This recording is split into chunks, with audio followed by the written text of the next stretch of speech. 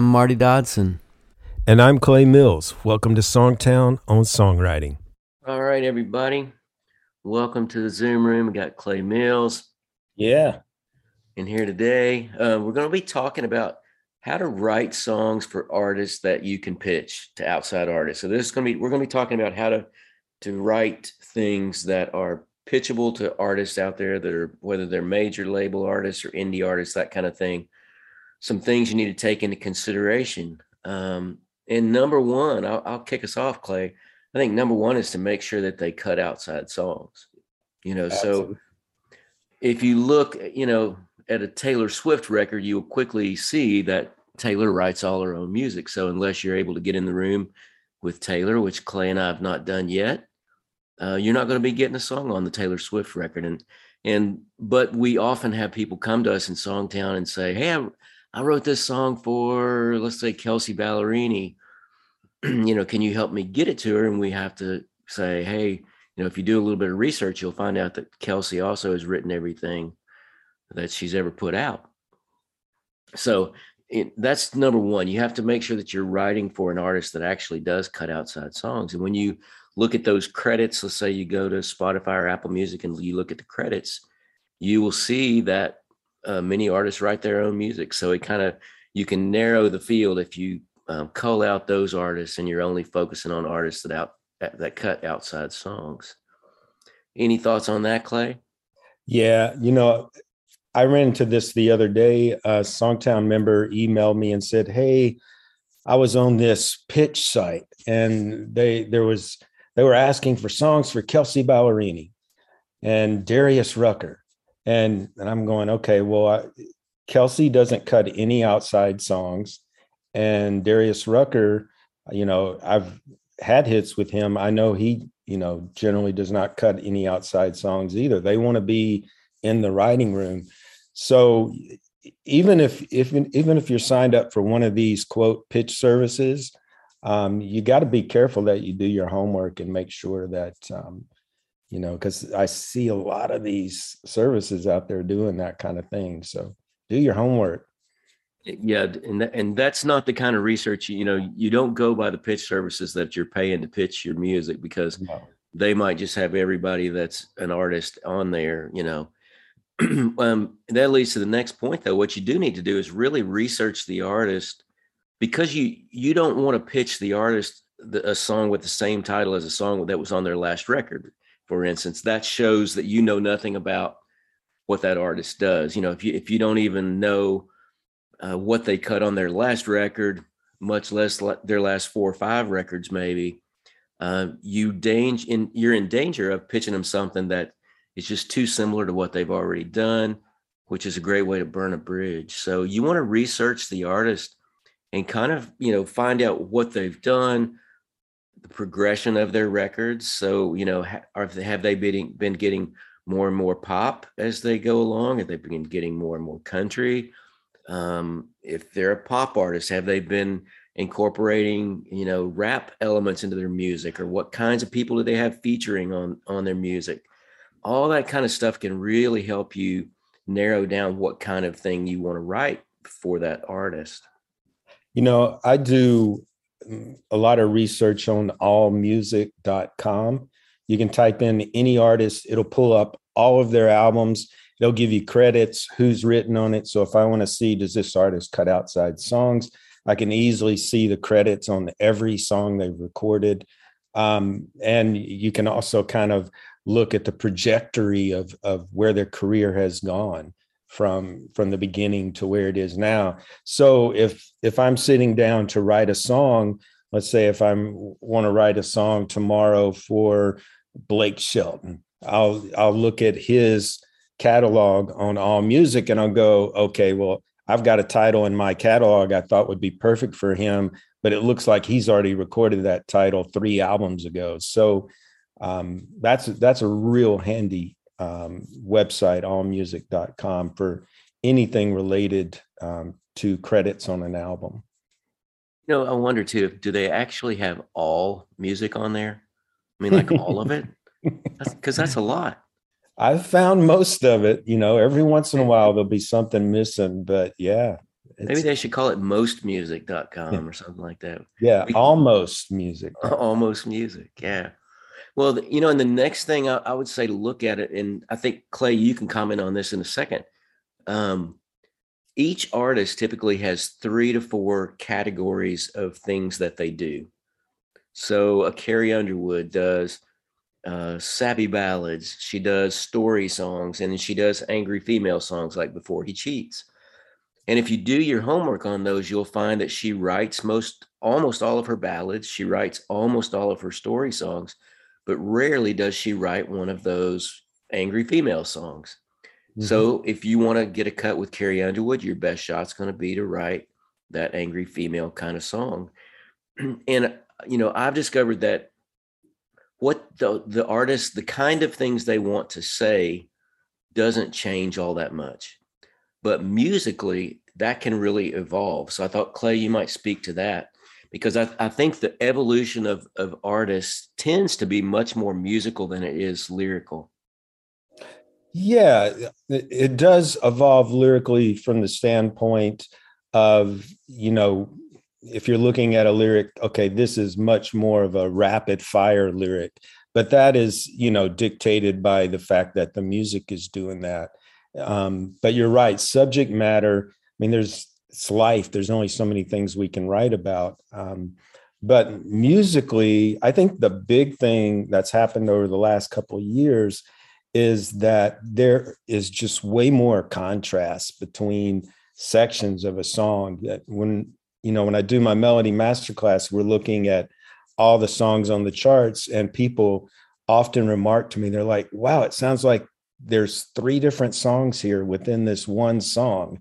And it's because there's so much contrast going on between sections. And I think that, melodically, I mean, I can show you things melodically that never change, that will always be there, but they're, faster paced lyrics, more inner rhymes. I mean, lyrically, that's something that probably has changed over, the last 10 years more, where there's more inner rhymes happening and more rhyme interplay. But I would say production is really where I call production fashion. It's the clothes you wear, and then the song. If you have a solid song, it's like your body. So I try to always have a great idea that's going to fit an artist and write it with melodies that are contemporary. But the production is going to be a lot of that musical side that makes it, contemporary. Yeah, and I think if you look at an artist like a Blake Shelton or a Katy Perry, they're not going to change fundamentally who they are or Mm-mm. what they want to say. I mean, they're pretty solid in their sense of self and their brand as an artist. And that's why those things lyrically and topically may not change all that much. Katie's going to sing empowering female songs. She's going to sing songs that are kind of edgy. Blake's going to be kind of down the middle country of just a regular old country boy. And they're not going to surprise you a whole lot lyrically, but they're always looking to surprise their audience with a little bit different flavor musically or Mhm. production wise. And part of that's because they don't want to sound dated. Katie doesn't want to cut a record that sounds like her record 5 years ago, because that's going to seem outdated to everybody. So they're always looking to push the envelope and change and evolve musically, but still remain true to who they are. And the more you Yeah. can pick up, oh, go ahead, Clay. Even with, say, Taylor Swift, she will go back, like, a couple of years ago, she put out, when COVID first hit, she put out kind of a real folky kind of record. But even though she reached back and put out a very retro sounding record, it was nothing like even her early stuff that was country. So they're constantly evolving, and they might chase, Bruno Mars might go back to the 80s with his synthesizers and horns and grooves, but he's not going to repeat himself. He's always going to be pushing and breaking new ground. So if you're writing for an artist musically, you can't sound like the artist sounded in 1990. You can't sound like the artist calls, from 1990 and wants their song back. It's just not going to get you very far. I've heard you tell people in Songtown this kind of analogy of like when you're writing for artists, you're trying to be the quarterback throwing the football where they're going to be next. Yeah. You're not throwing it where they are at this moment. You got to kind of lead and pitch the ball out there beyond where they are. And that's why it really takes a lot of research and study to figure out where they've been, where they're going, so that you can pitch them something that's going to be kind of down the road a little bit from what they've done in the last record or two. Yeah. And also sometimes you can get clues if an artist has their own Spotify playlist or channel that they're putting music that they're into. Maybe they're into this last 6 months, they're into listening to a lot of a certain artist that you wouldn't even thought of that they would be listening to.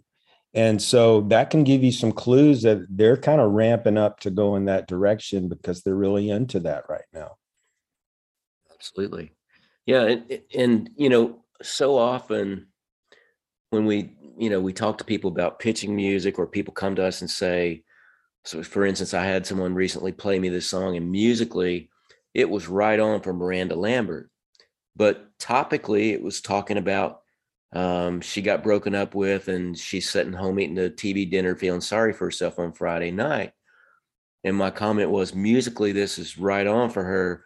Topically, she's probably not going to be the victim. In all of her songs, she's like, if she gets hurt, she's going to be out there looking great and hitting on guys and, the next weekend kind of deal. So you have to be sure that musically and lyrically you're on target for the artist that you're pitching to. And that one reason that a lot of times we recommend to people that you don't do your demo in a way that it really defines too much what it has to be. A guitar vocal or piano vocal, if it communicates the song well, is going to sound the same in 10 years as it does today. It's not going to seem outdated, but Clay and I, you and I both have tons of demos from the past that really sound dated now because we did what was contemporary at the time.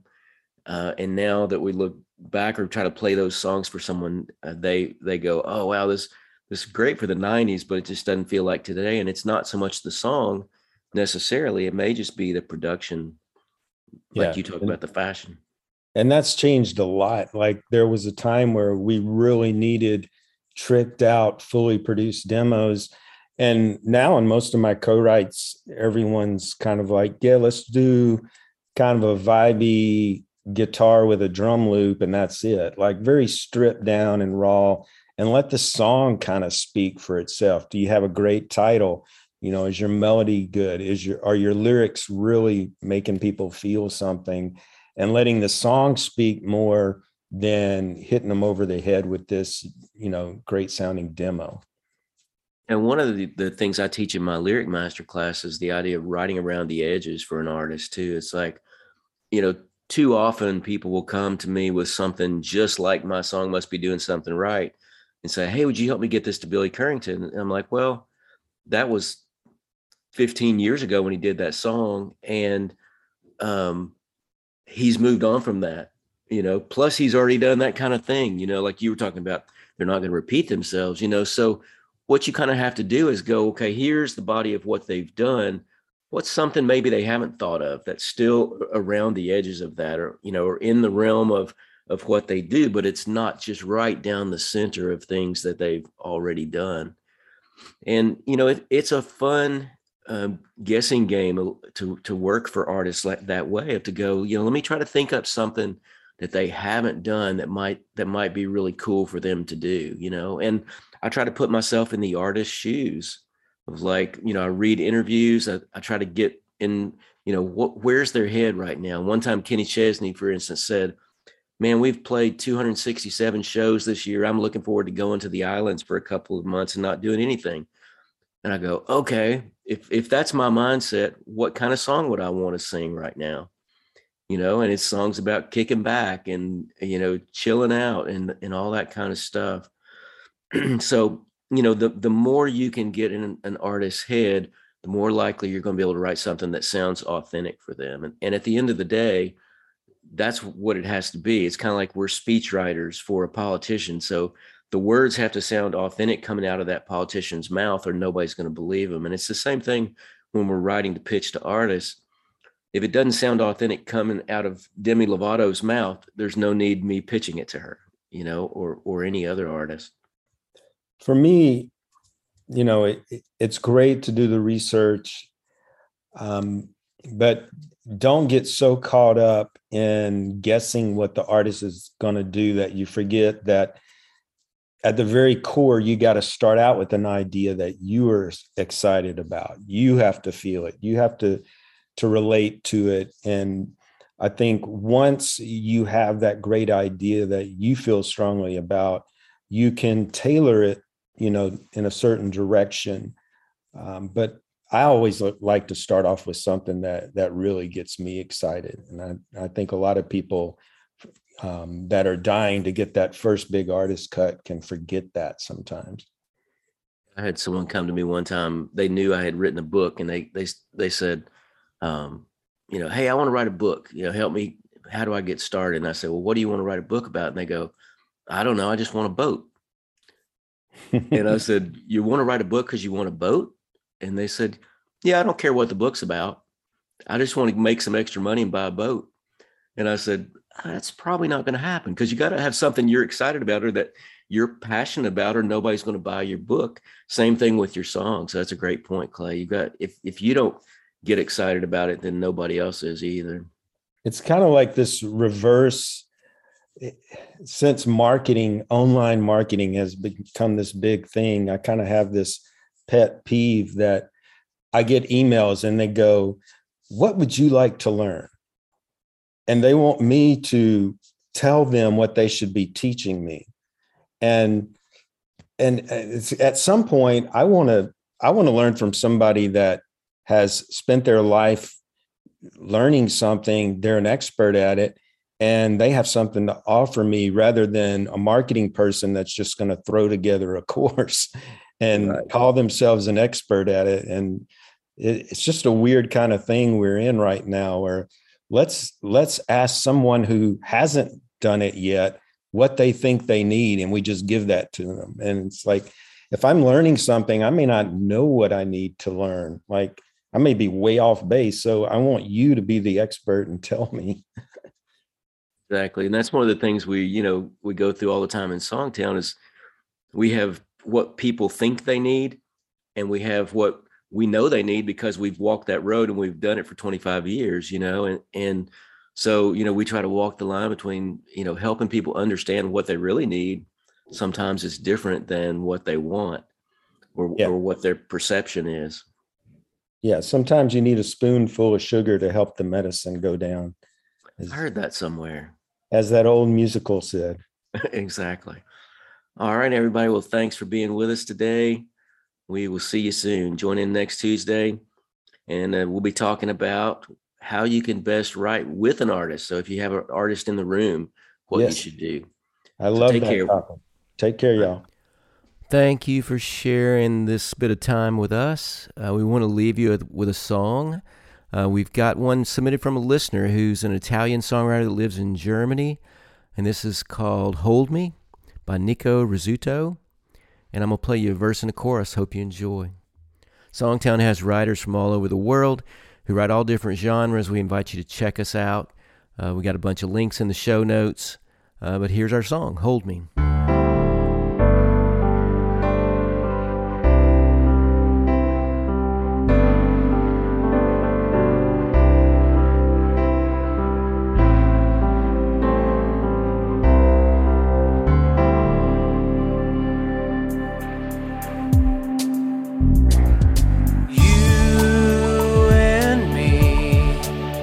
Isn't like it used to be. Every time I see the distance grow in your eyes, which never lie. Yes, I know I should have told you long ago. Don't know why I let my fears run wild kept it all inside. But now I want you to hold me. Let me drown in your arms, just hold me. Help me tear down this dam that holds me, and my love back from you. Hold me, no more drifting apart. Now hold me, cross the river in your heart and hold me like you'll never